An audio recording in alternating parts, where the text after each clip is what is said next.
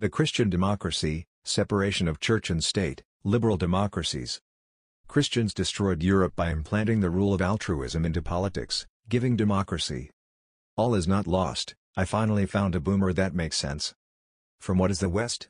By Philippe Nemo, Kenneth Kassler, translator. I maintain that this desacralization of power in Europe is the fruit of the Judeo-Christian tradition, that the very notion of secularity comes from the Bible, and that this is the reason democracy arose only in the West, indeed, that its flourishing may only be possible in the West. Graham Maddux, the Australian writer, put this remarkably in perspective, in Religion and the Rise of Democracy. It was the Hebrew prophets who initiated the deep division and creative struggle between spiritual and temporal power. The prophet does not submit to the king. The girdle comes out crooked. Very good.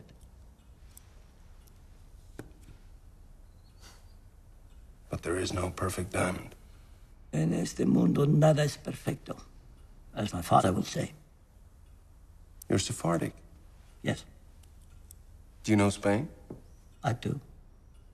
And Spain me. At one time I thought she would return from the grave, but that is not to be. Every country that has driven out the Jews has suffered the same fate. Which is? You don't want to hear. We should talk stones. The most valued stone is the red diamond from the Argyle mines. So very rare. I've seen two in a long life. A price almost beyond belief. I do want to hear.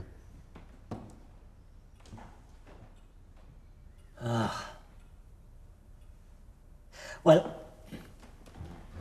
how to say? There's no culture save the Semitic culture there. The last known culture before that was the Greek, and there will be no culture after. Nothing. That's a bold claim. The heart of any culture is to be found in the nature of the hero. Who is that man who is revered? In the classical world, it is the warrior, but in the Western world, it is the man of God. From Moses to Christ, the prophet, the penitent.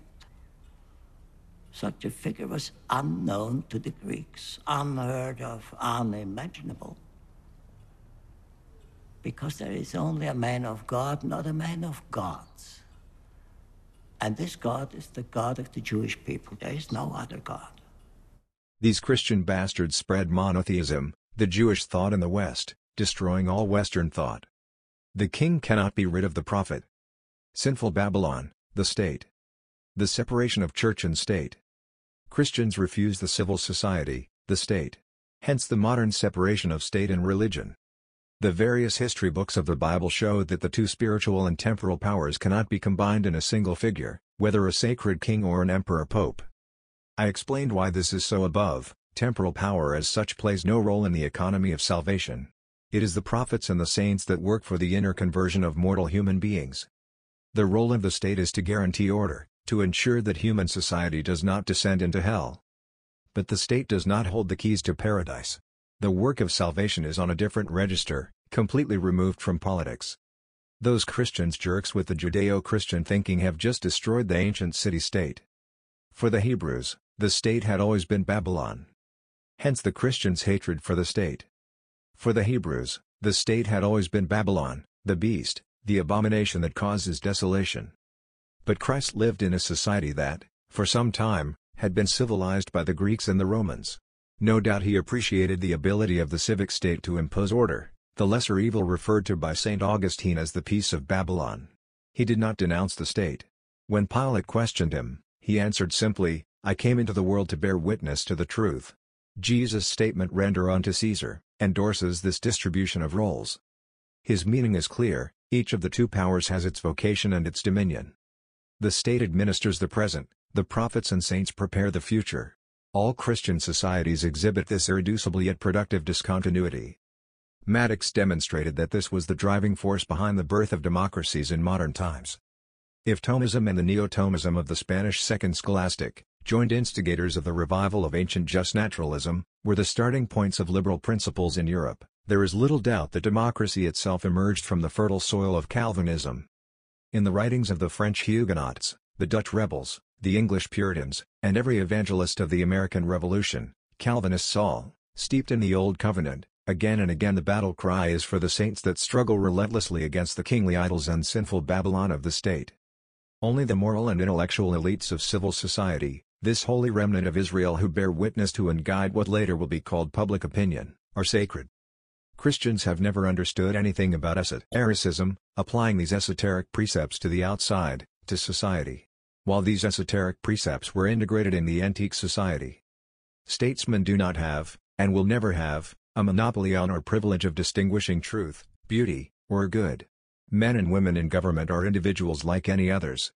In fact, they may be worse because they have the potential to commit greater sins in view of their greater powers. Therefore, it would be foolhardy to suppose they have either greater knowledge, inspiration, or vocation that might justify placing them above the law. Universal suffrage, regular elections, collegiate responsibility of the government before the representatives of the people, these are the simplest and securest institutional safeguards to ensure civil society's constant control of the state. Because these safeguards may in certain circumstances be insufficient, the option of insurrection must be left open, which is what Locke does with his right of resistance against tyranny. The French Declaration of 1789 included this right of resistance among the fundamental human rights. Thus the state is only legitimate if it drops its claim to being absolute, and if it accepts the status of being an instrument. This is the pattern of democracy. Thus the state is only legitimate if it drops its claim to being absolute, and if it accepts the status of being an instrument. This is the pattern of democracy. And to think that these Western idiots believe that democracy is freedom. It would not be unreasonable to claim that the biblical spirit, through the successive agency of the papal and Calvinist revolutions, accomplished the desacralization of the state. It is this attitude that accustomed Westerners to the idea that the state is more fallible than society and that, therefore, society must be sovereign in the final instance. All else, including the choice of regime, constitutional monarchy, republic, presidential regime, mono/bicameral government, electoral calendars, type of vote, etc., is a question of procedure. On the other hand, every political philosopher who expressed hostility to biblical heritage also extolled non-democratic forms of the state, that is the resacralization of the state in the form of authoritarian or absolutist regimes, Machiavelli, Hobbes, Rousseau, Hegel, Maurras, or in the form of totalitarian regimes, Marx, Lenin, neo-paganistic Nazis. Refounding the state in absolute terms, Hegel caused the setback of democracy in Germany by at least 100 years. Absolutist and, later, Jacobin France also resacralized the state, indeed to such an extent that whatever was not under state control was reputed to be impure. This is the basis for the claim of the Jacobin Napoleonic state, and later the Gaullist and socialist state, to run education and, in general, to be the sole social institution capable of speaking in the name of the general interest. Everywhere anti-biblical thinkers' factions removed the foundations from under the democratic principle of the sovereignty of the people. This happened with every Red Revolution and insurrection from the Reign of Terror during the French Revolution to the riots of June 1848, from the Paris Commune to the October Revolution in Russia. In each of these instances of violence, the free expression of the people's voice was ignored and despised, and elections were systematically postponed sine die. To summarize the argument, democracy was born in a native cultural soil that nurtured a conviction and doctrine of human fallibility. A religious doctrine, the doctrine of human fallibility, is thus at the origin of this Christian West. To summarize the argument, democracy was born in a native cultural soil that nurtured a conviction and doctrine of human fallibility, as well as the right of humanity to aspire to a better future, and the illegitimacy of political power to take charge of this future. A heresy for the ancients. The Christian is the enemy of tradition and of the Western thought. But he sells himself to the public eye as the opposite. He has infiltrated all right-wing and traditionalist circles. To summarize the argument, democracy was born in a native cultural soil that nurtured a conviction and doctrine of human fallibility, as well as the right of humanity to aspire to a better future, and the illegitimacy of political power to take charge of this future, thus incarnating the ultimate goal of human life. The enemy of the West has always been the Christian. From A History of Political Ideas, From Antiquity to the Middle Ages by Philippe Nemo, Kenneth Kassler, translator. A person's obligation to behave morally arises under the impulse of the same nature that governs the universe. Here we see the distance separating this conception from that of the Judeo-Christian world. Together with Hellenism and Romanitas, Judeo-Christianity is the third pillar of the Western political tradition. It ushers in an entirely new political and legal inspiration, one foreign to the spiritual universe of the Greco-Roman world, a new moral sense, a rejection of the normality of evil, implying a radical transformation of the perception of time, the idea of history as directed toward improvement, the theory of progress, and the idea that spiritual power outweighs temporal power and that the state, a sinful Babylon, must be harnessed to avoid constituting the ultimate horizon of human existence. The West was born in the Middle Ages, more precisely between the 11th and 13th centuries, such that, after centuries of contact, an innovative synthesis occurred between the new moral element from Jerusalem and the great civic legacy of ancient Athens and Rome. This synthesis made possible the rise of European modernity, rooted in social and scientific progress, and structuring itself on the model of liberal democracies where the state has conditional and limited powers. For an in-depth understanding of this history, we must step far back in time to the Bible itself. At its deepest origin, biblical thought is free of Greek influence. In terms of its reference model of social organization, the biblical world offers an alternative route out of the magical religious universe of the ancient Near Eastern sacred monarchies, a route very different from the Greek city-state. Furthermore, the intellectual product of the Bible, in terms of profundity and insight, holds its own against Greek philosophy. Our discussion begins with the political ideas in the ancient biblical world and in the New Testament. We will attempt to identify the most original concepts of this thought, the relegation of temporal power to a secondary role relative to spiritual power, the eschatological orientation of time in history. Despite a brief resurrection of the empire, under the Carolingian and Ottonian dynasties, the state regressed until it disappeared altogether, at any rate in certain times and places. The Church, as keeper of the classical world and conveyor of new values, struggled against this decline and imposed its spiritual and moral authority over the young states of Europe. Separation of Church and State. Toward the end of the Middle Ages, the separation of spiritual and temporal powers, the shoots of which were already visible during the Papal Revolution, finally flowered. The widespread study of Roman law, Greek philosophy, and Latin humanism provided the framework to lay the intellectual foundations of the modern concept of the state. The state, in the sense of an object of political thought, did not exist in the earliest periods of Hebrew history. Then, for nearly 4 centuries after its creation, the Hebrew state was associated with the sacred monarchies of the Near East. After this, the Jews had no state of their own, except for one short period, and the state became something foreign, ruled by the Assyrians, Chaldeans, Persians, Greeks, or Romans. As for scientific thought, the precondition for political thought, it came into existence only much later in the biblical world, and then in broad brushstrokes under the influence of Hellenism. It disappeared, in fact, from Rabbinic Judaism with Hellenism itself. So, for all these reasons, there is nothing in the Bible, strictly speaking, that can be compared with the political thought of Greco-Roman philosophers and orators. In contrast, the Greek world, rational, critical, and desacralizing, was capable of desiring and accepting change. In contrast, the Greek world, rational, critical, and desacralizing, was capable of desiring and accepting change. This is why Christian societies, liberal democracies, are destroying themselves all the time. Because they do not accept the change. The world of the Western Christian bourgeois is the world of the status quo. He refused change because change is based on esotericism, internal transformations. And the Jew, then the Christian, is its enemy. Christian and all monotheists never learns anything from life, hate life. They are the enemy of change and of the awakening of the individual, and therefore also of society. In contrast, the Greek world, rational, critical, and desacralizing, was capable of desiring and accepting change. However, critical of the nomos, it then also sacralized the physis, starting with who? Man nature. The Greek world, sacralized the human nature. The Jew the Christian hates humans. Hates man and the earthly incarnation. In our earlier discussion of the natural law, we saw that the Greek world regarded physis as the absolute, transcendent norm. Consequently, the Greek world never developed the concept of history as a progressive process, nor did it ever have a political and social program. The girdle comes out crooked. Very good.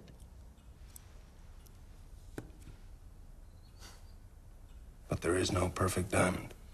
En este mundo nada es perfecto, as my father would say.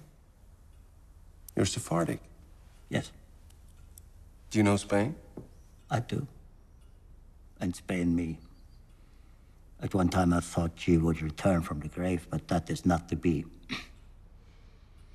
Every country that has driven out the Jews has suffered the same fate. Which is? You don't want to hear.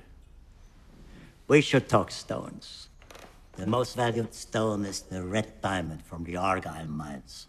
So very rare. I've seen two in a long life.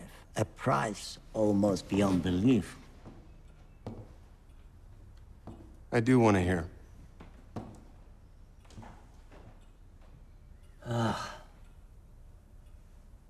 Well, how to say?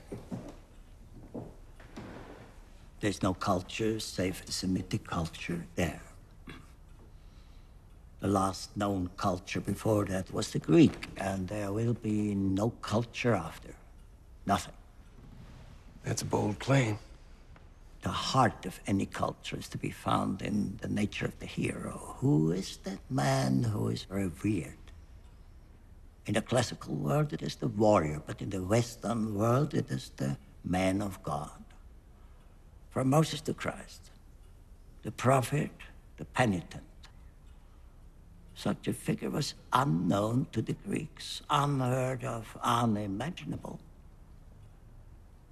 Because there is only a man of God, not a man of gods. And this God is the God of the Jewish people. There is no other God.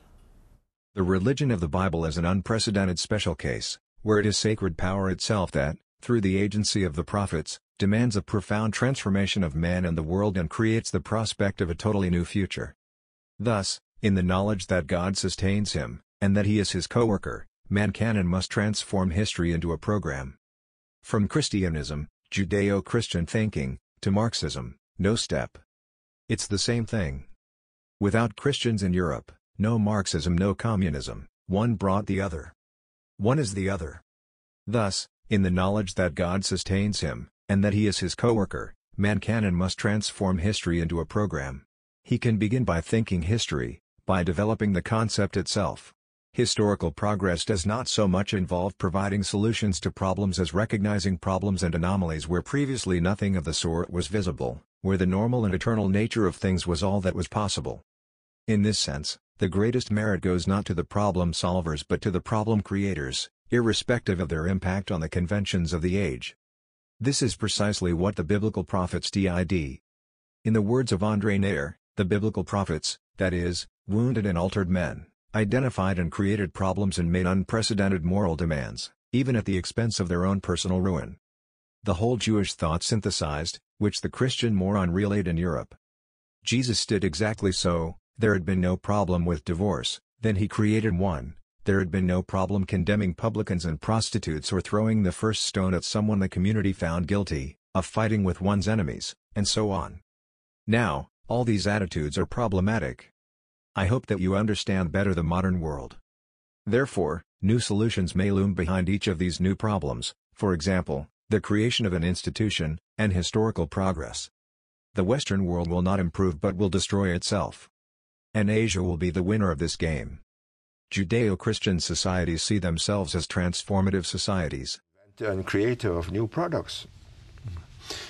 When you look at the U.S. and its relationship and its concern about oil and its politics in the Middle East, you think it's a distraction? You think that it... No, I'm not saying the Middle East is a distraction. I think trying to make a country out of Afghanistan is a distraction. There was no country for the last 30, 40 years. They've just been fighting each other since the last king was chased out. Right. How on earth are you going to put these little bits together? It's not possible.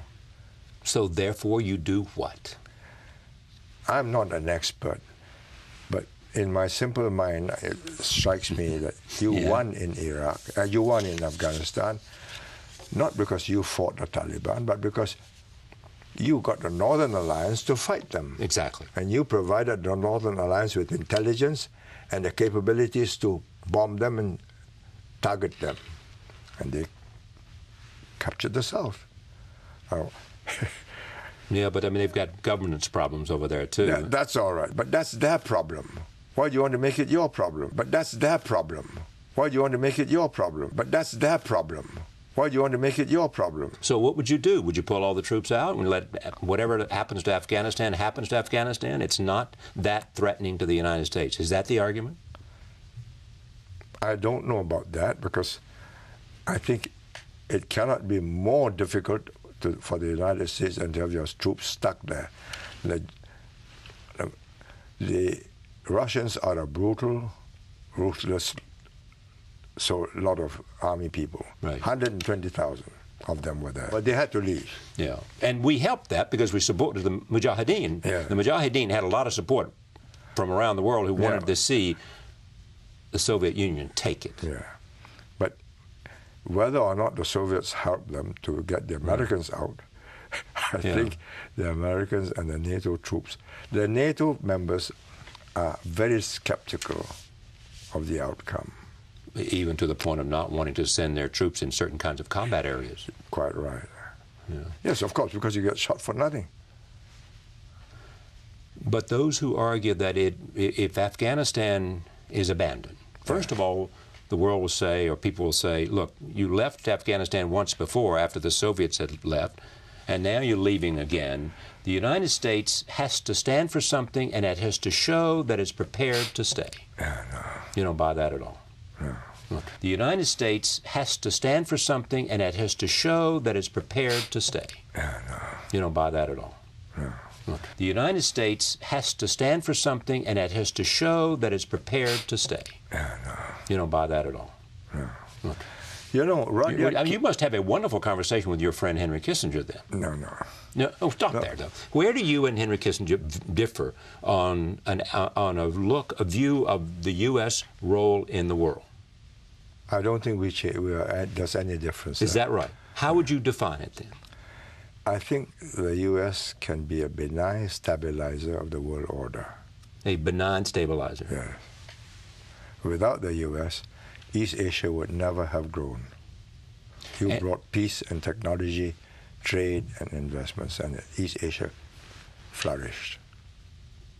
That's clear. It's happened in East Asia. Yeah, I mean, you're talking about Singapore and North and South Korea. No, and absolutely. So, and if you're not there, how do we do that in the Middle East? How do we do that when you've got the kind of conflict that's taking place? You can't solve all the problems in the world. How do we do that in the Middle East? How do we do that when you've got the kind of conflict that's taking place? You can't solve all the problems in the world. How do we do that in the Middle East? How do we do that when you've got the kind of conflict that's taking place? You can't solve all the problems in the world. The discrediting of temporal power. The second conviction of the people of the Bible, a conviction that also passes into the political tradition of the West, is that temporal power as such plays no more than a secondary role in human life, because it plays no part in the economy of salvation, which depends entirely on the inner conversion of a person. The Jew has never understood anything about esotericism. We noted this fundamental discordance of the two powers ever since the criticism of kingship by the prophets, then the transformation of the messianic king and priest, who became less and less identified with real institutions and increasingly spiritualized, then, under theocracy, the disinterest manifested by priests for the institutions of state relinquished to foreign powers, albeit reluctantly, and finally in the Seleucid and Roman eras when the Jewish sects openly led wars against the occupying powers and their Hasmonean and Herodian representatives. The Jew, and his commercial representative in the West, the Christian, does not understand anything about esotericism. Nothing. Finally, the separation of spiritual and temporal power became total with Rabbinic Judaism and early Christianity. Finally, the separation of spiritual and temporal power became total with Rabbinic Judaism and early Christianity. In the attitude of the biblical prophets and saints, we encounter a genuine feeling of superiority in regard to the state, as well as the will to direct it from a distance by the exertion of moral pressure on the people and their leaders. Every state is necessarily and always a Babylon, one of the beasts from the sea. The righteous can never completely trust it and cooperate with it. Christians destroyed Europe. People think it's the Jewish thought, but the representatives in the West are the Christians. This biblical contempt for temporal power, The conviction of the saints that they exist in a history that lies outside the realm of action and beyond the sight of the powerful of this world, plays a fundamental role in the political history of Christianized societies, including those of Western Europe, which continue to hold in high esteem the civic traditions of antiquity. But the Greco-Roman trust in the state would never be fully restored. Christians will always be the rampart in the West against the return to tradition. Get rid of the Christian politically, and you will solve the problem of the West. Graham Maddox believes that the very idea of democracy is the fruit of a biblical tradition of state mistrust. In fact, modern democracies are regimes that have established a set of institutions for the systematic control of the state, a free press, public schools, elected representatives, an independent judiciary, and so on. These idiots Western Democrats think that these institutions are there for THM. Bloody idiots. The idea that the state needs constant control could only come to those who, in principle, were suspicious of its villainy and perversions. This is why the socialist is a Christian. Even if he sees himself as an atheist, he carries the Jewish thought. The secularization of the state, that is, the reduction of the state to a simple technical tool serving objectives that it has no authority to define for itself, is the brainchild of Calvinist countries, the Netherlands, England, the United States, whose political thinkers and leaders were deeply immersed in and influenced by the biblical tradition, especially the Old Testament. It was the Judeo-Christian tradition that preserved the West from the temptation of looking at the state as an absolute entity. From Histoire des idées politiques temps modernes et contemporains / History of Political Ideas in Modern and Contemporary Times by Philippe Nemo. About Machiavelli's thought. The harmful character of Christianism and the papacy for Italy. If the nation is the true reality of history, to which everything must be sacrificed, it is clear that, on the contrary, Christianism, with its universalism, is for Italy one of the fundamental causes of its weakness. If Italy is not and can no longer be a Rome, it is because Christianism has replaced paganism. It is the Roman Church that has kept us divided. A country can only be truly united and prosperous when it obeys only one government, either monarchy or republic. Such as France or Spain. If the government of early Italy is not so organized, either as a republic or a monarchy, it is to the Church alone that we owe it. But freedom was revealed to humanity by Christianism, much more than by the Greco-Roman universe. Only Christian morality gives freedom an infinite value, since only freedom allows moral responsibility. How stupid they are. It's edifying. After 50 years, I still don't get used to the Christian stupidity. They don't understand anything about esotericism, they are totally hermetic to it. Democracy aims at making possible the expression of each individual and at making impossible his crushing. Intellectual liberties produce the progress of science, economic and social liberties the prosperity, the virtual extinction of pauperism. All this is likely to realize the ethical and eschatological project of the Bible, relayed in the Middle Ages by the Papal Revolution, and in modern times by the moderate fountains of Calvinism that inspired the Dutch, English and American revolutions, which were led, as we have seen, by ardently Christian leaders and groups. It was only natural, although it implied a new intellectual effort in this direction, that Christians in Catholic Europe should now make explicit the kinship and affinity they felt existed between the ideals of 1789 and their faith. This trend has been referred to as liberal Catholicism, Catholic liberalism, Christian democracy. Félicité de Lamennais, from 1830 on, thinks that it is necessary to free Christianism from any too close link with any political and social regime and that it is necessary to separate the Church and the state. The separation of the Church and the state is the fruit of the Bible, contrary to the popular belief that it is there to free people. The refusal to recognize the legitimacy of the action of great men came from a bad interpretation of Christianism, that of Kant, but also that of the Anglo-Saxons. It is Christianism which, the first, promoted the right of the subject to find his satisfaction and broke completely in this respect with the fatalism of the Greco-Roman universe. That one could surpass nature, that one could want the impossible, was something good in itself. That's why these Western idiots are delusional, thinking they can stop a virus, the COVID, hence the hatred of the Christian for nature. We know how careful the Christians were to destroy all traces of paganism and to cover it up. Jesus is born on the winter solstice. The feast day of his forerunner John the Baptist is on the summer solstice. Jesus is resurrected at the vernal equinox. The environmental movement, the last Christian emanation, hates nature and applies measures that will destroy all ecosystems for man. The Christian is a psychiatric case unto himself.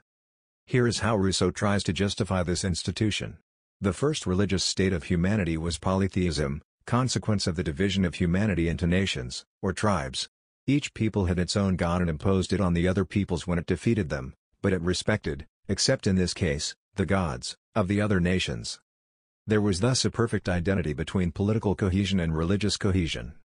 Everything changed with the Jews, who invented a strict monotheism that was incompatible with the existence of national religions. Hence the rupture of religious peace, aggravated later by Christianism. From then on, there was a spiritual power with a universal vocation, and temporal powers with a national vocation, and that is why each state ceased to be one. The sacrifice. Christ is the mediation between God and man. Man has sinned and deserves death. Christ alone takes upon himself the hatred of God and the punishment. By his sacrifice, he therefore reconciles man and God. Without the sacrifice of Christ, man could simply not live. The ritual of the Mass constantly recalls this structure. Except that sacrifice is an esoteric act. There have never been any Christs.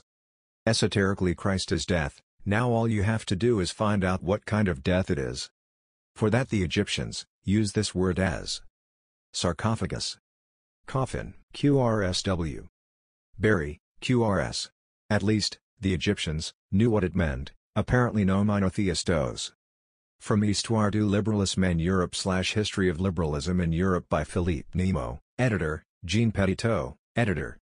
This aspect will seem particularly curious to the French, to whom Republican secularism wanted to make believe that modernity had been built against Judeo-Christianity, that the great freedoms of modern man had been affirmed in direct proportion to the retreat of faith and the loss of influence of the churches. LOL.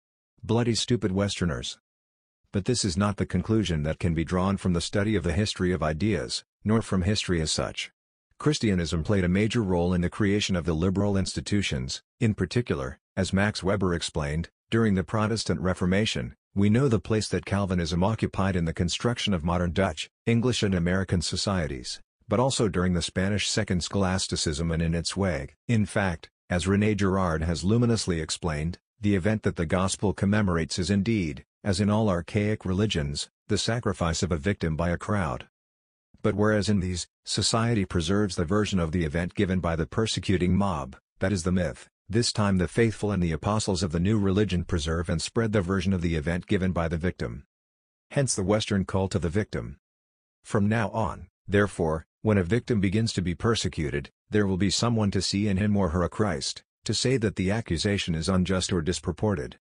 According to René Girard, the traditional assertion that the Bible is revelation must be taken in the scientific sense.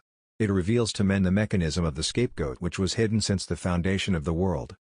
Thus, as Judeo-Christian morality penetrates Western societies, the individual will be more and more protected by moral and, sooner, by law.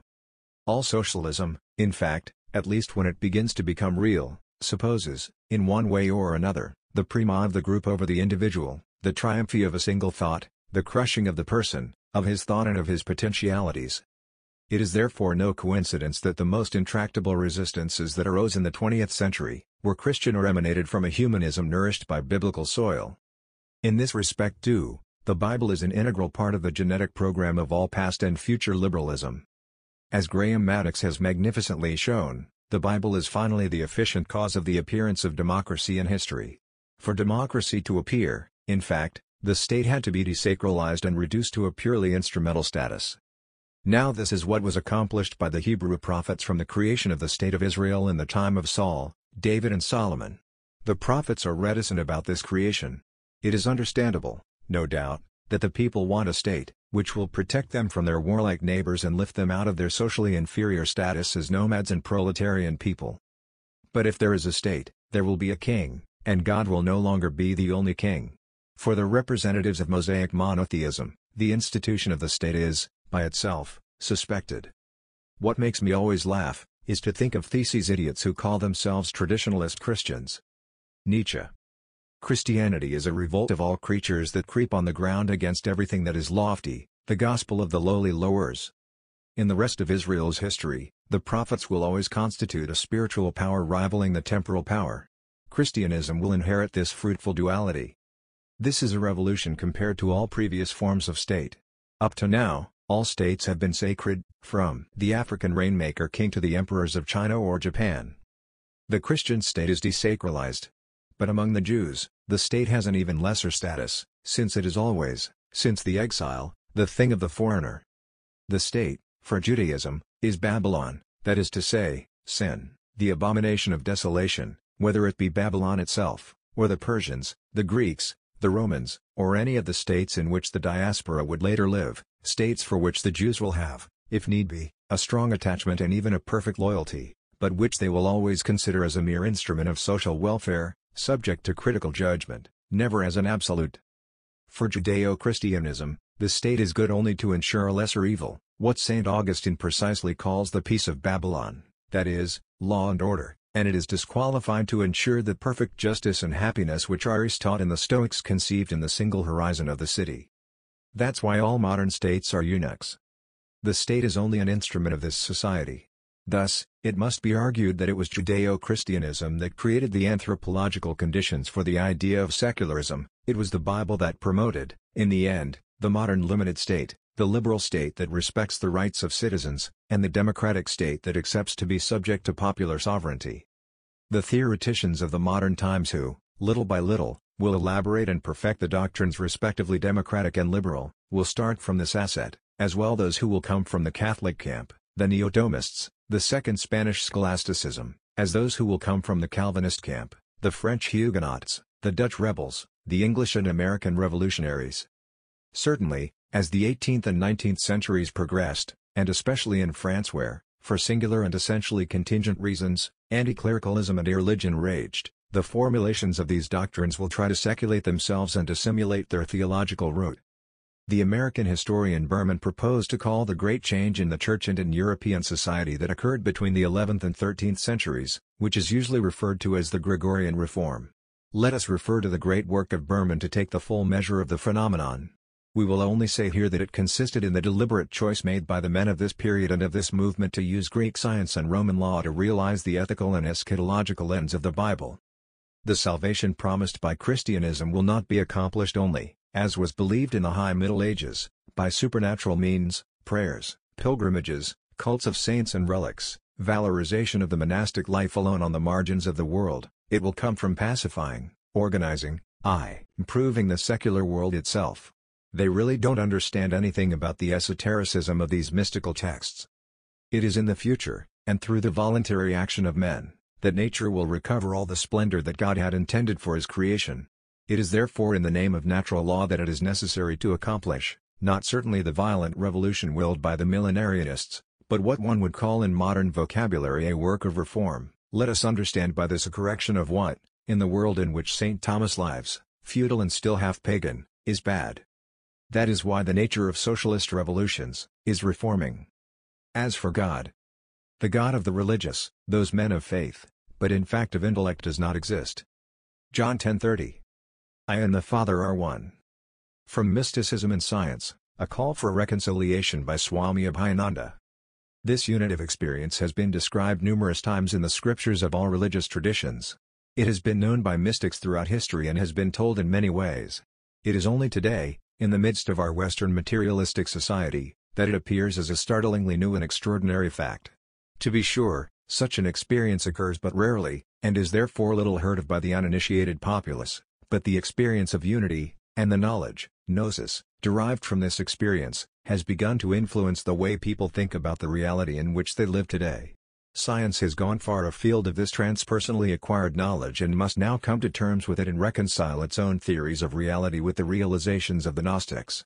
In the following great exposition attributed to the Gnostic, Simon Magus of Samaria, who was a contemporary of the Christian apostle, Peter, this mystically perceived duality and unity is magnificently explained. There are two aspects of the one. The first of these is the higher, the divine mind of the universe, which governs all things, and is masculine. The other is the lower, the thought, epinoia, which produces all things, and is feminine. As a pair united, they comprise all that exists. The divine mind is the Father who sustains all things and nourishes all that begins and ends. He is the one who eternally stands, without beginning or end. He exists entirely alone, for, while the thought arising from unity, and coming forth from the divine mind, creates the appearance of duality, the Father remains a unity. The thought is in himself, and so he is alone. Made manifest to himself from himself, he appears to be two. He becomes father by virtue of being called so by his own thought. Since he, himself, brought forward himself, by means of himself, manifesting to himself his own thought, it is not correct to attribute creation to the thought alone. For she, the thought, conceals the Father within herself. The divine mind and the thought are intertwined.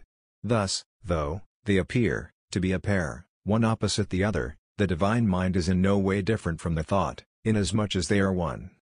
Though there appears to be a higher, the mind, and a lower, the thought, truly, it is a unity, just as what is manifested from these two, that is, the universe, is a unity, while appearing to be a duality.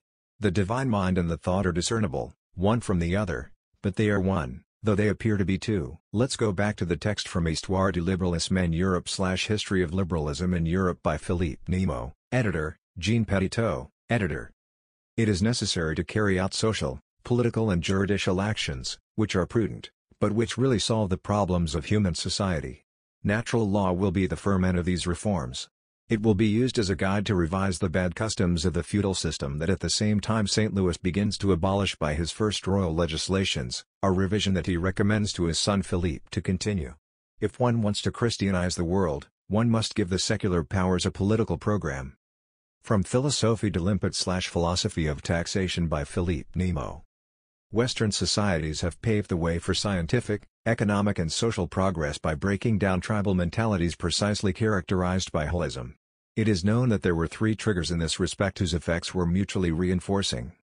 The Bible, first, historically founded modern individual freedom as opposed to the unanimity of tribal societies.